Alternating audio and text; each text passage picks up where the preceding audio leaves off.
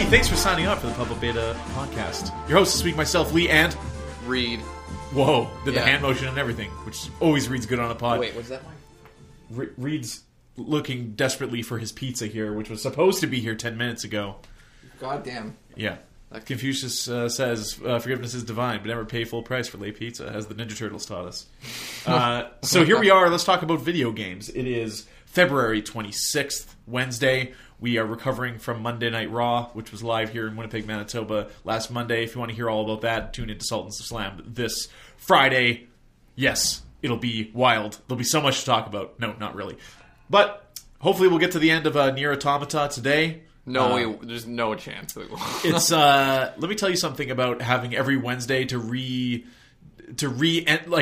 watch something or read something or to just basically tear that wound open on Nier Automata every week, every Wednesday. I'm like, Pick that scab, we baby. get to talk about that game again. Fuck yeah. Which is fantastic. And there's not many games that can make you feel that way that so many months, years even after completing them. So a special game to be sure. But first, what have we been playing lately? Reed, you're getting into trouble. I'm to understand. Trouble? Am I? Yeah. You're so desperate for something to play while you wait here for new releases. So my whole shtick right now is I'm waiting for Persona 5 Royal to come out. I've taken some of my holidays just to play it. Didn't have to admit that on the podcast. Yes, I do. I'm a big Persona guy. I literally have a fucking tattoo of it. Wow. Yeah. That proves it. My whole thing is I can't play any other JRPGs because if I did by the time I started playing Persona 5 Royal, I wouldn't be in the mood for another RPG. And there are no other JRPGs. Yes, there are. What are you going to play, Rune Factory 4? Maybe. Yeah. No, Maybe I will get married. Yeah, so I'm just playing random shit. So I picked up Days Gone, which was on sale. Oh, boy. Yeah. That's a video right. game that exists. So that's a game I played, I want to say I put 30 hours into. I got pretty far into that game in spite of itself. Just because it's an open world, kind of turn your brain off game. You can watch wrestling while you're playing it. Yeah, it's a game you can do other things while you play. Yeah. But what are your thoughts on Days Gone so far? Was it first party? Yes, Sony game? I feel like if you played any open world game in the last 5 years, you have played Days Gone. It's not bringing anything new to the table. It's wild that game exists in the time it came out, because 3 years earlier that would have been the hottest game. Because this is after Horizon and God of War. And this is after Walking Dead and Sons of Anarchy as well. And this is after the zombie boom in general. The zombie boom. Yeah. So it's very, I don't want to say dated, it's perfectly serviceable in all aspects of it. Yes. Whereas it's the epitome of a 6. Yeah, it's not particularly great in anything. So the voice act... So, like, the voice acting, the characters, the story, the gameplay, all of it is perfectly serviceable. There are some strange things that aren't necessarily bad or good depending on your point of view. The voice direction's very fucking strange. Yeah, all over the place. So, I think the actor's name is, like, Sam Wit something. Sam Witwicky. No, it's not Witwicky. No. It's the guy who played Starkiller in Force Unleashed. Right. And he's also, like, in Frank Darabont's The Mist, etc. Right. So Walking Dead connection there with Frank Darabont. Yeah. So there's very strange voice direction where if you played something like The Witcher 3 or a Batman Arkham game, like they speak in self-narration. Yes, it's self-narrated. They speak out loud, but it's done very naturally. Geralt will be like, scars on the beast, blood trails leads to the west. I wonder what's there. Geralt will say that. Yeah. Whereas the main character of Days Gone, Deacon St. John. What a fucking name that is.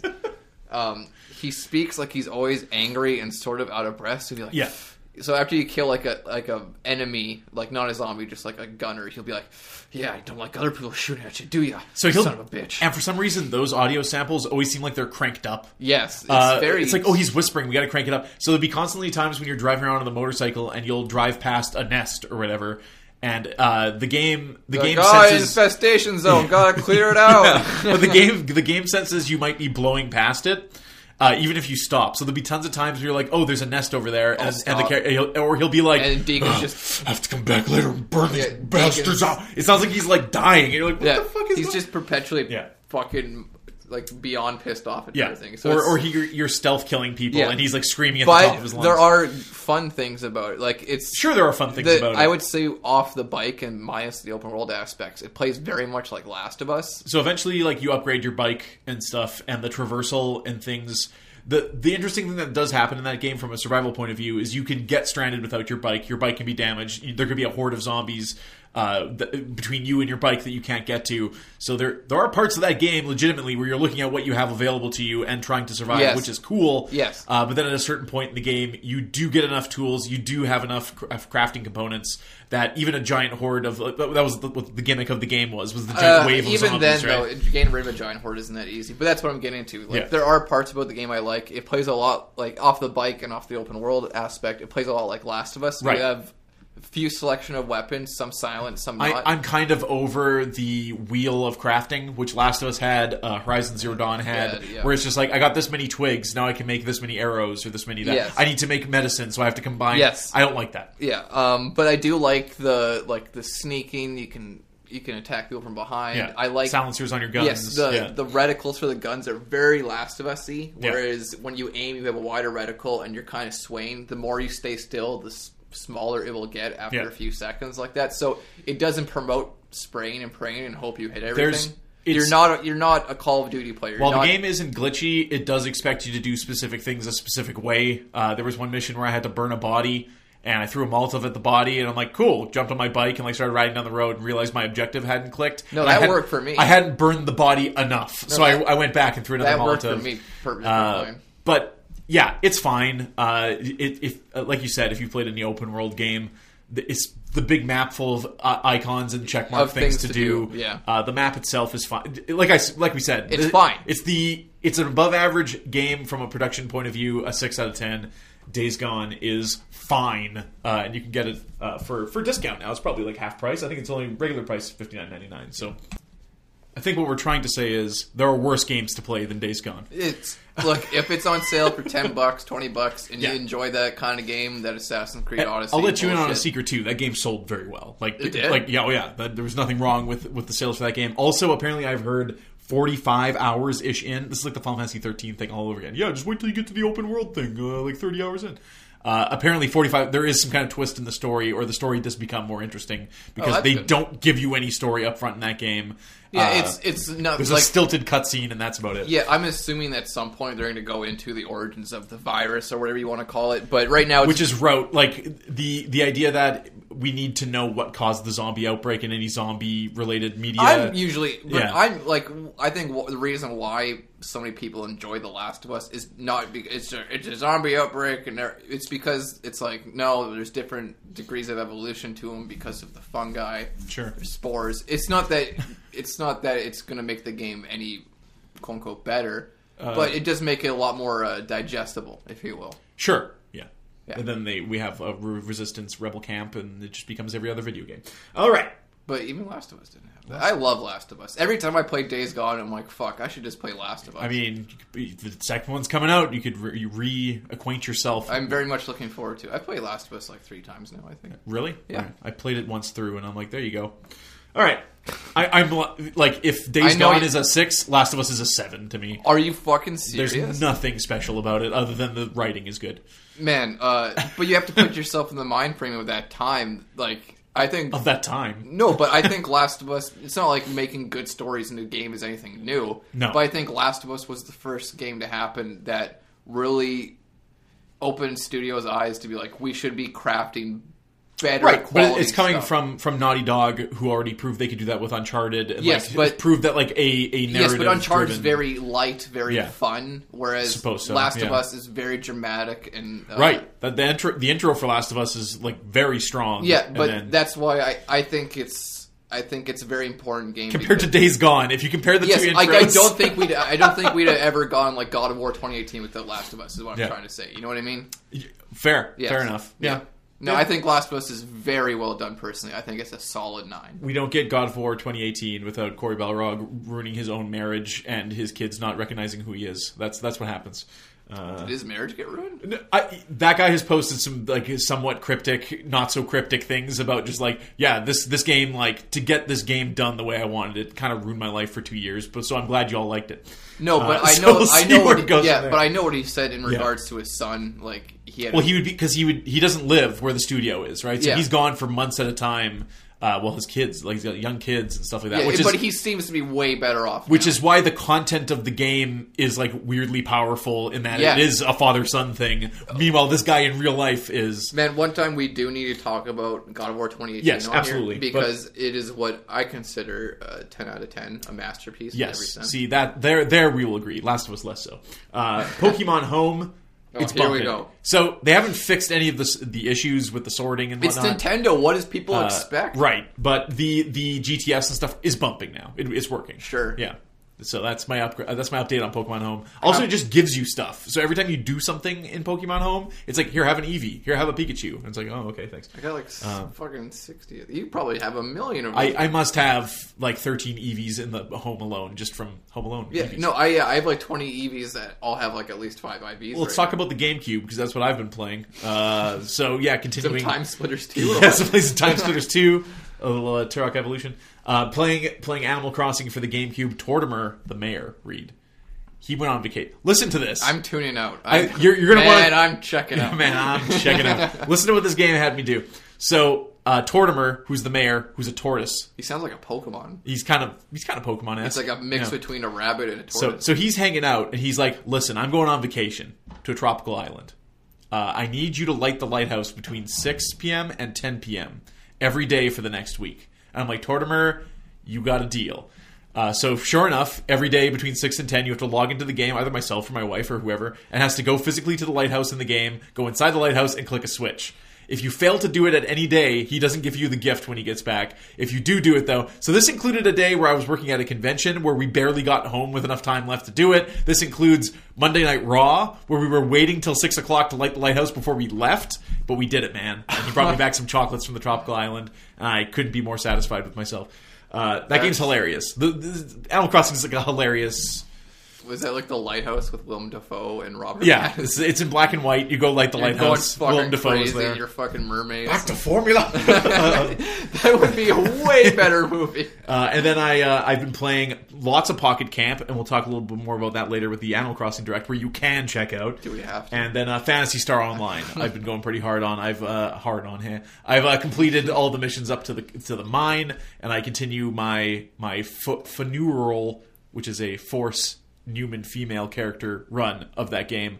You get pretty powerful. It's like if you like min-max on magic, basically just a glass cannon running around shooting fireballs at everything. Having a lot of good time, and of course PSO 2 is coming to North America soon. It is. So I will have played Animal Crossing and the old PSO from 20 years ago in preparation for these new games coming out. That's a thing I like to do. Could you imagine that game coming out at the same time? It's like... they are coming out at the same time. That's the problem. No, it's like the new Animal Crossing coming out, the same day as Doom Eternal? It's coming out the same day as Doom Eternal, but there's like a weird camaraderie between those two communities now. I don't know if you've been following this at all. No. Like whenever Doom tweets something, the Animal Crossing community's like, yeah, awesome. And then whenever Animal Crossing tweets something, the Doom Twitter is just like, will Isabelle be there? And the funny thing is my girlfriend is huge Animal Crossing fan, so she's gonna be playing Animal Crossing on March 20th, and I'm gonna be playing Doom Eternal. There's something for everyone. Yeah, so she's gonna be like picking carrots, and I'm gonna be fucking punching demons up her ass. Did you ever think we were supposed to be playing Final Fantasy VII Remake next week if they didn't delay it? That's weird. That's weird to think about, right? Yes. Yeah. I'd play the fuck out of it in a week, though, to be honest. All right. Let's talk news. The Trials of Osiris has long been rumored to be coming back to Destiny 2. Trials of Osiris. It'll be coming back with the next season pass, which I will not be buying because I'll be playing. So unless you actually play Destiny, I don't know why you'd give a fuck about that. But Trials is fun. So there's a big criticism. I don't play a lot of Crucible because I'm often playing by myself. But there's a big criticism with Destiny 2 where the PvP apparently is not as tight as maybe the first game was from a balancing point of view. So adding the Trials of Osiris is interesting in that's the ultimate PvP arena, right? Yeah, so, like, my experience with Trials, I do play a lot of Crucible. There's a bunch of us at my work, our work, I should say, that also used to play a lot of Destiny. So one day at work, the power went out. We still had half a day, and they just sent us home. So the three of us, or I should say 4 of us, sorry, that weren't doing anything the rest of the day were like, let's go on to Destiny, let's play some Trials. And that day was the one and only day we ever went 7-0, and that's what you need to get to win Trials. Because it was an afternoon and it was just scrubs playing? Maybe. You would think the people that are still playing Destiny during the day are the hardcores, though. The ones that can. Yeah, it would be one or the other, right? Yeah. So, yeah, it was hard fought. We got there. Greatest moment in Destiny for us. You beat all the people up late in the UK. Yeah. Yeah, that was good times. All I remember about Trials now is just super sweaty, super competitive. You know what I mean? Yeah. I played Trials. All right, let's talk about Kazuhisa Hashimoto, who has passed away. He is the inventor of the Konami Code. Historically, he was having trouble playing his own game he was working on. He's a producer. He was playing Gradius. And just was having trouble beating it, so he programmed in this code to give him a bunch of extra lives so that he could get further or beat the game. And the rest is kind of history from there. Obviously, up, down, down, left, right, BA, start is the code. And I highly recommend you look up Konami Code on Wikipedia. You may not be aware that the Konami Code has appeared in hundreds of games doing a myriad of different things, and many of these games are not even Konami games. But most notably here, if you go to the Metal Gear series part of the thing, there's stuff in here I didn't even know about. In the Crying Wolf fight, if you go to the map and enter the Konami Code, it shows you her position, for example. In Snake Eater, there are multiple different uses, including when fighting the End. If you use the code on the map viewer, it shows you exactly where he is.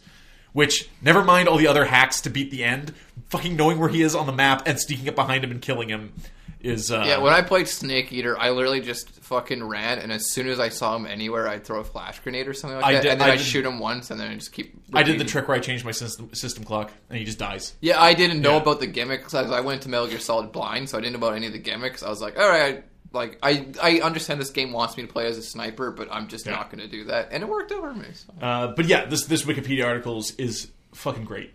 So look that up, and RIP to him. Thank you for helping us push farther, because let me tell you something. A lot of those games that this code originates from are fucking difficult, man. So there you go. Speaking of dying... Not a good transition. No. Coronavirus spooking people out of GDC 2020. PlayStation, Kojima Productions have already pulled out. I believe Facebook has also pulled out. EA is now limiting its presence at GDC. And the question becomes, do they just cancel or move the GDC convention? Game Developers Conference? If this many people are dropping out of it. Obviously, a lot of these companies, they would have people coming from overseas. They have local, people that will be going as well, just to lessen the... I don't know, man. It kind of brings into question, we've been talking about E3 and the fact that, does E3 still need to exist? What's it changing to? Why do we need to get all these people together? And then on the flip side of that, you have the coronavirus being like, well, here's another reason why not to do this.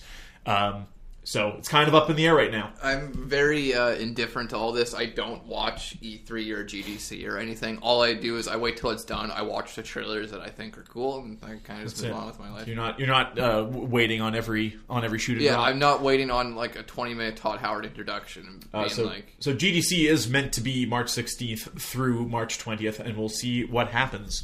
Better safe than sorry, I guess. But after a certain amount of these big guys pull out of this thing, maybe it is safest for everyone if you just fucking pull the plug. All right. Lots of esports stuff has been moving too, because a lot of course, originates South Korea and whatnot. So they're moving a lot of tournaments around, and it's making a big mess for everybody. So, I can't even imagine what Overwatch is happening. I can't even imagine people playing Overwatch in 2020. You'd be surprised. It's a big time game. Well, they're making a second one. Yeah, so. I dabbled. Yeah, all right, sure. Yeah, not for me. All right, now Shadowrun for the Xbox 360 and Windows. Now there's a game. What the fuck is? You remember that game? You remember Ninja Blade? I do remember Ninja Blade by Atlas, which is like the knockoff of Gaiden. Shadowrun. Are you familiar with the series Shadowrun? Okay. No. It's like cyberpunk future, but with high fantasy stuff. So there's elves and trolls and dwarves and stuff, but it's the future. It's like Warhammer 40K. Yeah, sure, but more cyberpunky, more just near future kind of thing. They made an FPS of it, so you're running around as elves and humans and dwarves and stuff, but you're shooting guns and swords and stuff. It's super goofy. Like that game.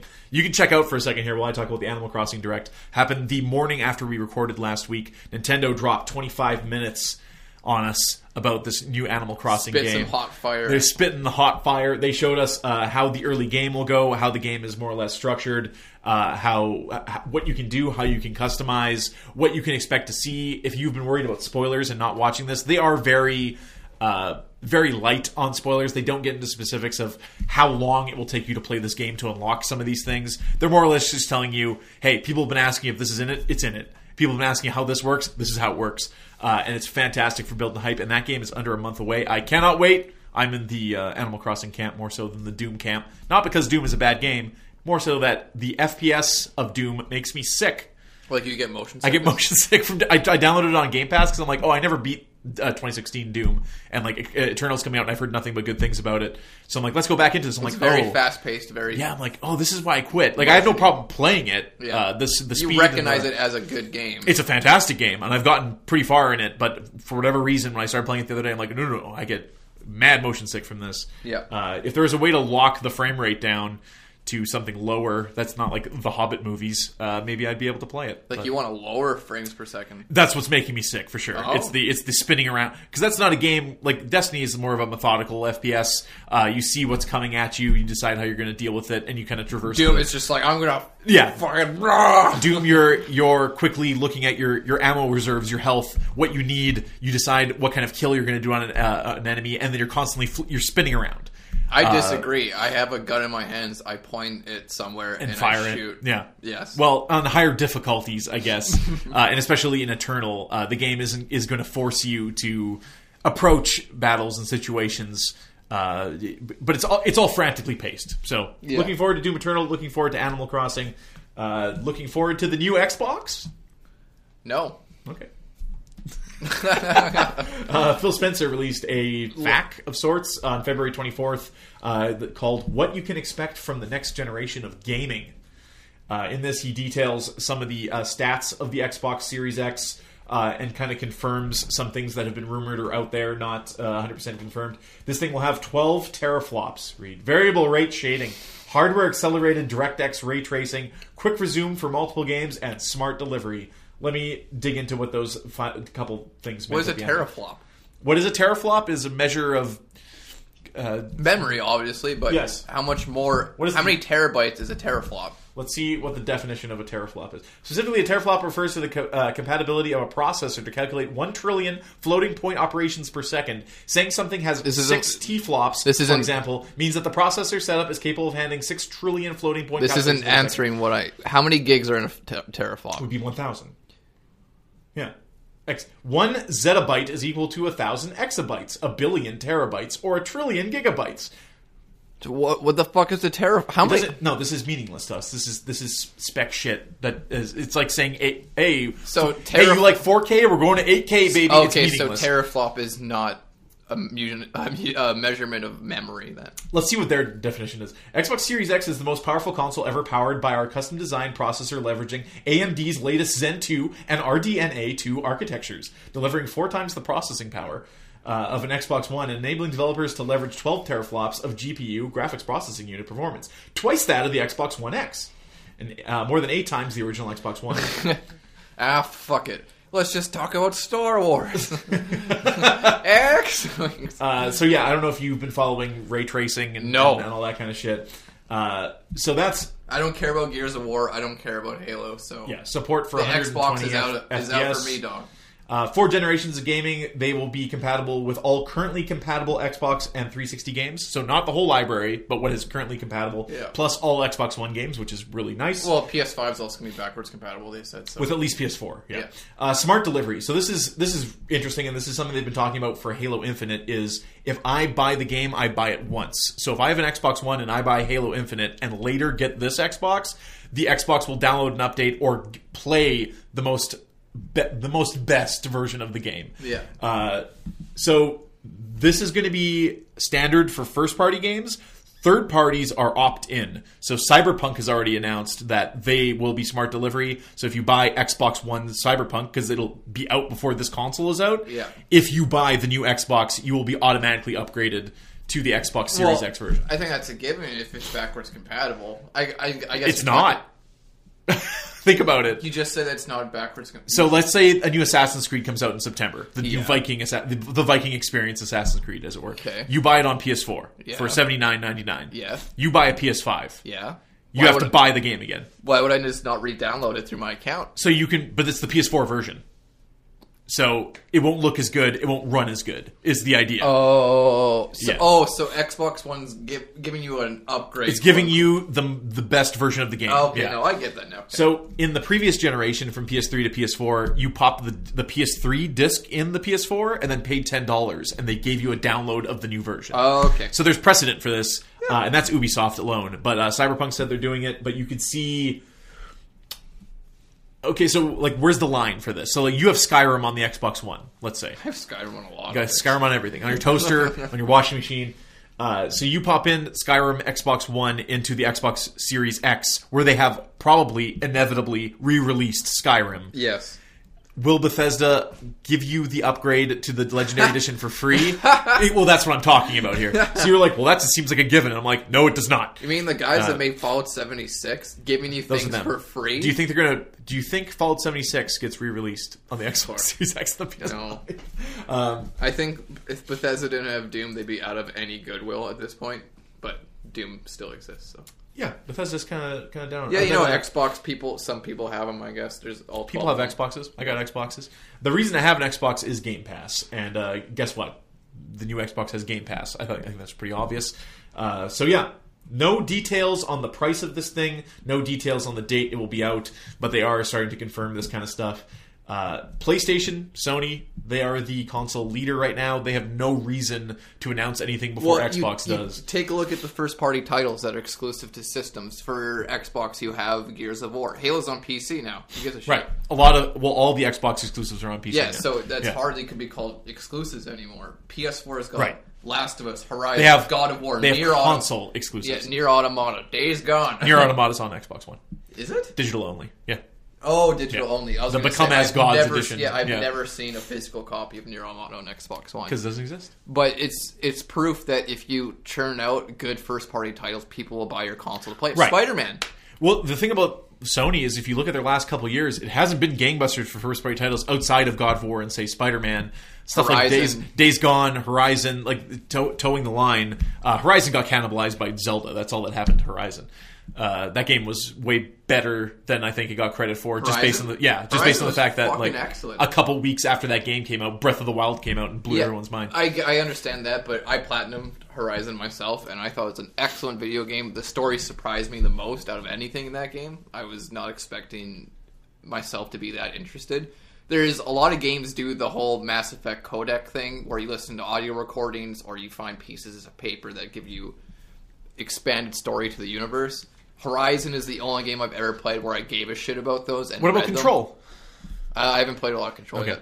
But Control's got those, and they're completely optional, but they add a lot to the ambiance. Yeah, Horizon did a lot to make you want to be interested in, though. Like, not only did they give you the text, they also give you audio recordings. So it's Guerrilla who did Killzone. Killzone had a lot of that too, a lot of world building. Yeah. So they are a larger studio. Brian Cox yelling at you in the beginning. Yeah, it's fantastic. It's what you want. But yeah, they do a lot of world building, especially when you consider that Horizon's probably getting a sequel and they're going to want to expand it. I'm excited for that. That game kind of has a cliffhanger ending, from my understanding. Not really. So, yeah. No? Okay. Well, good. Maybe they don't have to do another one. Bring Killzone back. No, it's more of a optimistic ending. Killzone went away, and I haven't heard one person being like, "Oh man, I want Killzone." Well, they did Shadowfall. The first-person market is so saturated that you have to have a unique. You can't just be a first-person shooter anymore. You have to have a gimmick. Right. And Killzone's gimmick was Killzone's gimmick is I'm a first person. It's a Halo killer. Yeah, was the gimmick. Yeah. All right. It's time to get sad. Part 3 of our Nier Automata discussion. Nier Automata. When we're only on Route fucking B. Yes, but it's all downhill from here in terms of sanity of the main character. Yes, not in terms of quality. In fact, I would say it goes up from here. It ramps up. Yeah. So last week we discussed the end of the game. The first ending of the game, Route A, in which 2B is able to defeat Eve. 9S has become infected. He's gone back to the bunker. He shows up just in time to save her. But as he is dying... Wait, you got that in the wrong order. he returns from the bunker to... So 2B is fighting Eve. 9S was in the bunker. Yeah, but you said he got infected before he went back down to Earth, which he didn't. He got infected after fighting Eve. Right. Yes. Yeah. So then after they defeated Eve, 9S was dying, said, I cannot upload my data because I'm infected. Yeah. 2B, you must kill me. He transfers his consciousness into nearby machines. Yeah, but we're skipping an important part. This is the first time we see their blindfolds come off. That's right. 2B is crying, says it always ends this way, and this is going to have much more context later. Yes. 9S is also carrying information that you are not privy to at this point that you learn about in Route B, which is where we're headed next. Yes. So, in Route B, you are playing the game again, only you are playing as 9S. You should say that you were playing Route A again, except now in the perspective of 9S. Yes. So you switch perspectives. The game mostly plays the same. The major differences are, as we mentioned, I think, before, is that 9S only has one primary weapon and then his hacking ability. Yeah. The hacking ability opens up a bullet hell-esque minigame that you can use to do a lot of damage to enemies, if not just kill them outright. Yes, and it also gives a lot of context and story bits when you're fighting boss enemies, which is really neat. Absolutely. So during the boss fights, you are hacking the bosses and doing like little bullet hell minigames there too, and then as you do this, you're unlocking memories and things pertaining to the machines you're fighting. Yeah. This includes the Goliath at the beginning of the game. This includes the Opera House boss at the amusement park. Yes, and what's interesting about this is that 9S isn't sharing this information with 2B. No. 9S is very curious. He's learning all these things, and he's kind of keeping them to himself. And based on your playthrough as 2B, the whole time he is denying it outright out loud. Orally, 9S is constantly saying they're machines, none of this means anything. Yes, but once you get into Route B, you almost begin to understand that 9S is saying this out loud, not just to convince 2B, but almost to convince himself. Yes. Yes, which is fucking great. And there's a lot of I don't know where exactly the scene happens, but there's like scenes where 9S is hanging out and he's watching machines basically live. He's seeing there's the bucket part, which is that at the very beginning of Route B. You have a very quick opening where you play as a little robot who is trying to get oil to save his brother. Yeah. What's great about this opening, and I actually can't believe we forgot about there for a minute, I didn't forget about it. I just mentioned it. Yeah, this shows that the machines. It's like when you're playing Route A, you kind of get the impression that the machines are only now becoming disconnected from the network after you've already made contact on Earth with the Resistance camp, and it progresses from there. Right. But this shows that this has been happening now for a little bit at least. This isn't just happening now. And that 9S still has his... he's still towing the line in terms of his hatred of the machines and his primary directive while being curious. And the whole first part of the game, he's constantly telling 2B... that all of this is meaningless when you realize he's privy to things that 2B isn't. Yes. So anyways, the vital moment of Route B is after the EMP goes off during that boss fight. Yeah, where two characters get separated and 2B meets up with Pascal to go into the religious cult. So 9S is syncing his data... To the bunker. So he goes back to the bunker, essentially, in another body. And he is conversing with his own pod, which are the little robots that follow you around and can shoot big lasers. Yeah. He notices there's a data sync issue, and he dives in deeper. And you are physically doing this. You're basically, in a weird he's space. in his own kind of consciousness network, since he's connected to the bunker, he's connected to the overall data bank. So he finds some classified files, and the pod alerts him that he should fuck off and not go into those files. But as we all... Being a curious little boy. He's a curious fucker. Right he does it anyways. He immediately learns that the server on the moon has no human data whatsoever. No one is alive. No, we should specify it's not that there's no human data. It's full of human data. He doesn't know that yet. What's that? The commander tells him that. Oh, okay, sorry. Yes. So, 9S is summoned by the commander shortly after this. He's back on the bunker, obviously. He's always been on the bunker at this point. Yes. But he's at the bunker during this. He's physically back now. So the commander just kind of lays it bare, man. She's just like, the humans are made up by Yorha. Because the Yorha have the responsibility to fight for the humans. But they've been dead for a very long time. I think we're kind of glancing over it. What she's trying to say essentially is... Yes, the humans are gone, the aliens are gone, but androids still need a purpose. They still need something to do. So that's why Project Yorha was created, to give the impression that there's still something to fight for. Right. And then to further drive this home, because as if you haven't listened to the previous parts, we're to understand that the humans have created the androids to fight the machines that were created by the aliens. Yes. We learn here that the humans were long dead before the aliens even arrived. And Route A, we learned that the aliens have been dead for a long time as well. Yeah. So the machines who became smarter than the aliens that built them are now fighting the androids who are fighting a war that for humans that haven't existed for hundreds of, not thousands of years. That aren't there anymore. Yeah. Yes. So both these sides are fighting over literally nothing. Yes. This is a huge revelation, of course, because it renders everything you have done and will be doing, to a sense, meaningless. Completely meaningless. And this goes into the greater theme of the game later, but... So the commander tells 9S that while there are no humans on the moon, the servers there still contain information vital to the human genome. Yes. That basically any traces of mankind are in a computer on the moon, is basically what you learn. But there are no physical humans there. There never were. Basically, since this war as we know it has been going on, the sides that apparently are being fought for have not existed. Yes. This will have huge... This obviously already has huge implications, but it means so much more later because 9S, you figure... learning that your whole fucking existence is essentially meaningless. Yeah. You would go crazy, but he doesn't lose anything quite yet. No. But I think a big reason that is because of 2B. I think, obviously, his obvious infatuation with her is what's keeping him going. He has someone he cares about, so he's going to keep going. That's right. And then the commander has a line, something along the lines of, like, God's worth fighting for, or, like, something to believe in, or, like... Yeah. That's what all this ever was. And then tells 9S basically he needs to decide what he wants to do. This is when 9S shows back up during the Eve fight. 9S does not tell this information to 2B. No. And then he dies. Transfers his consciousness into the machines. Yes, as we'll get into Route C, he doesn't die after he transfers his consciousness to the machine and basically says, haha, I'm alive actually. At that point, he just uploads the data from the machine to the bunker from there and gets a new body.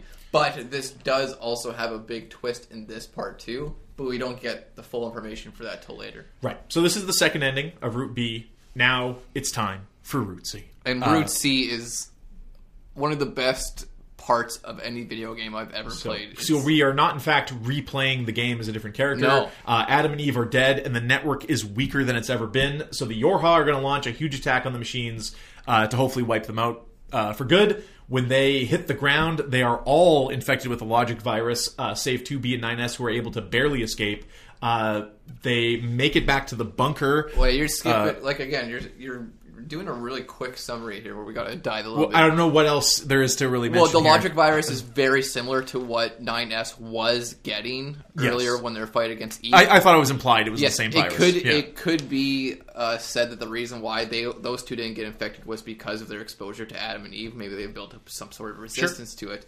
But this logic virus turned all the other Yorha units they landed with a berserk. Yes. So their eyes glow red, which essentially, it's a very easy way of saying very angry, essentially. Yes. And they start just killing each other. Well, in name, the logic virus, it basically, you lose your mind, you just start attacking things around. So they run away, and they have to basically upload their data back to the bunker to get back up there, which they do.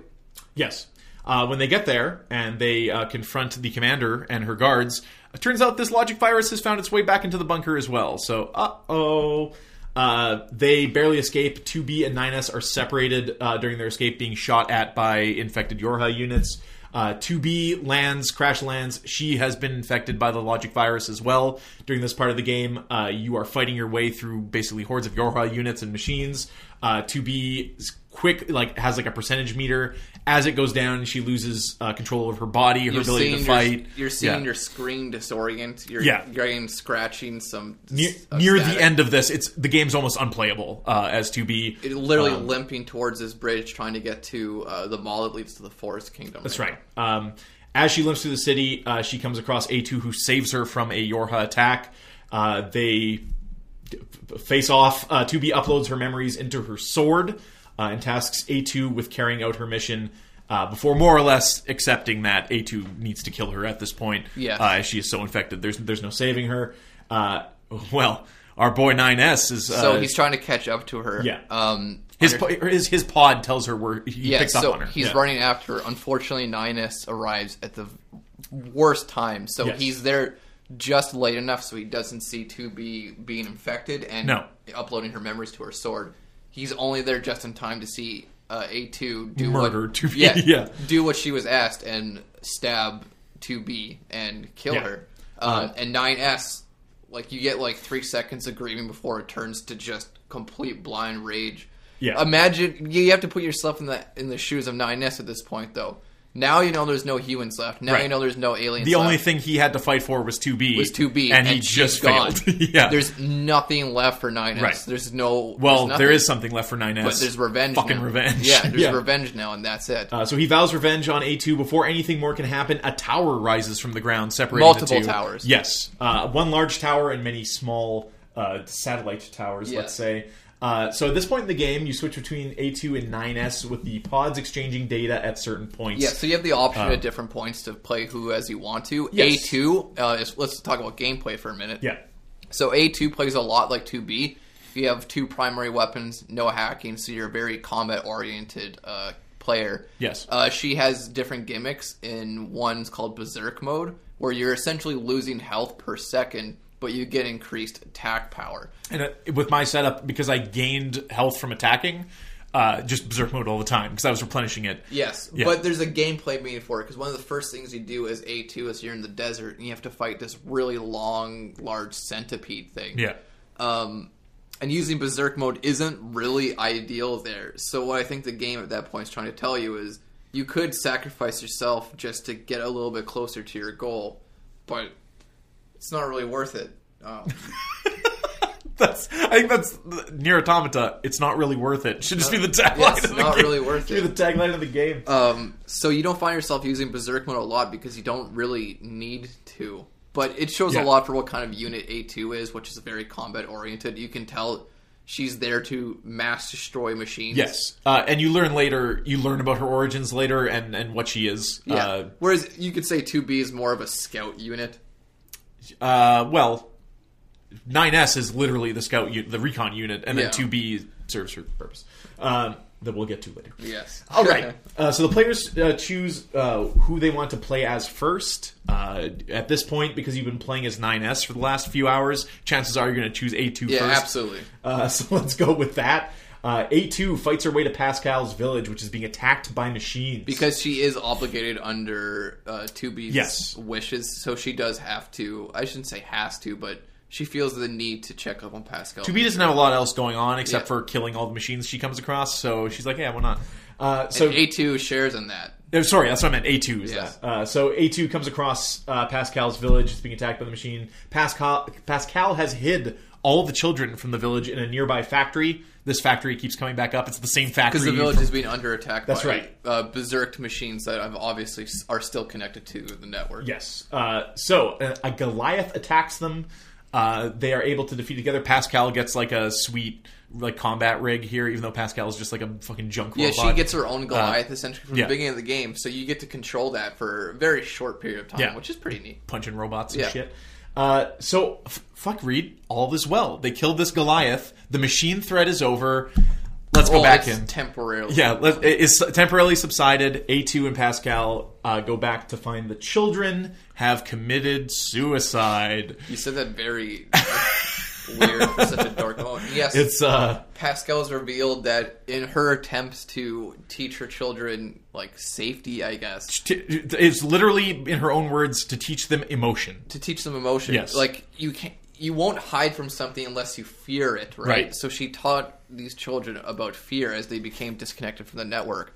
But because of that, they were so afraid of dying to this Goliath. Yes. So the logic here is that I've taught you emotion. You're disconnected from the network when you have only your own life. Yes. Right. And in teaching them emotion and fear, when they thought this Goliath was going to tear them apart, and they show all the kids stabbing themselves on swords and they're all fucked up. Pascal just loses it, obviously. And Pascal asks A2, please kill me or at least erase my memory. Right. So you can do 3 things. You can agree to killing her, agree to erasing her memory, or you can just leave. You can just do nothing. Yeah. And that would be the most human thing, is these robots all want to become more like humans, even the androids, arguably. Yeah. The most human thing would be you can't forget and you can't just die. You have to accept what happened and move on from it. So that's evolving into a true human at that point. So I want to talk more about that, but I'm going to break the story bits here just to talk about something we haven't really touched on, which is all the side quests in the game. Yeah.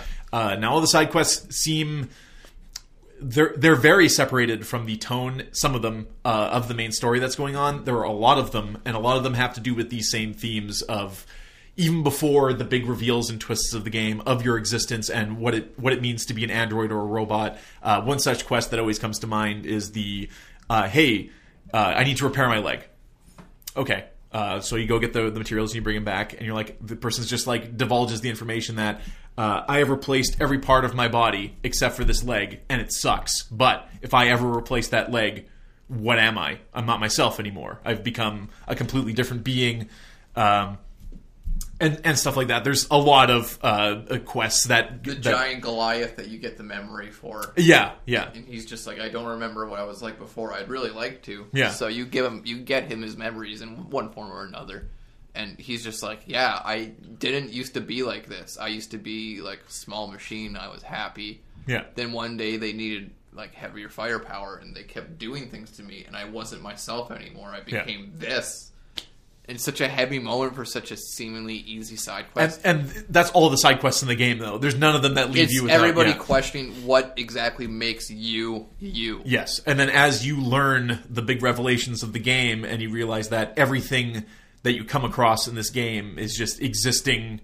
in perpetually existing, really for no reason. They're trying to find a reason for their existence, yes. And what defines you, I guess. Yep. Way. And, then obviously we aren't touching on the huge philosophical implications of this game that without masters, like, these two sides are driven to an eternal war over literally nothing. Yes. So at this point in the game, yes, 3 options. You can walk away, you can kill Pascal, you can delete Pascal's memories. What did you do? I walked away. Really? Yeah. Okay. I deleted Pascal's memories. No, I didn't feel that that's the right thing. No. Pascal kept talking the entire game about how we're not like the other machines. We're trying to become something more. We're trying to live this certain life. You're doomed to repeat the same mistakes unless you accept what you did and move on from it. Right. So you might very well be right. From my point of view in the mission, it was... Pascal will always, in a cyclical sense, Pascal will always do this. Pascal will always find these robots and disconnect them from the network and teach them these things.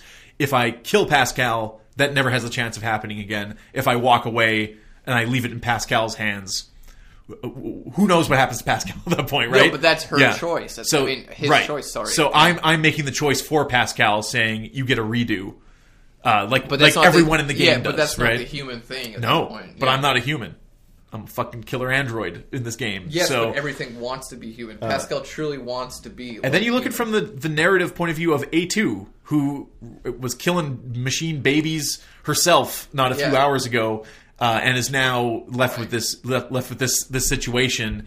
And A2 is not necessarily remorseful. She's not shedding a tear for these dead baby machines. But she's definitely realizing this. She's come around. There's something else going on here. Yes. Something more than I initially thought. And it definitely opens up the character of A2 as not a one-note character. Now she is also curious in her own right about her own existence, even as she is not, like you said, from the beginning of the game, all we know about her is she is dangerous. We don't know her true origins. We don't know why she exists, and we don't know a lot of things at this point. Yeah. But we're gonna cut it there. When we bring it up next time, we're gonna go through 9S's part of Route C. The good shit. And then we are going to hopefully maybe wrap it up next week with the 2 endings and then the final true ending of the game. Man, we got to get the next game we do. Can it be something like fun? Like something happy, like just like, man, that was cool. Yeah, video games, high fives. Not this game where it's just like, what does it all mean? What is life? Fuck. We will have to talk about which game we want to do next. But Nier Automata Part 4 is going to be epic. It's the culmination of everything. There's a lot to go into. I say we need probably a full half hour for it. Sure, just for you, Reed. Yeah. All right. That's going to be Public Beta Podcast this week. Thank you for listening. For myself, Lee, and for Reed, we'll talk to you again next week.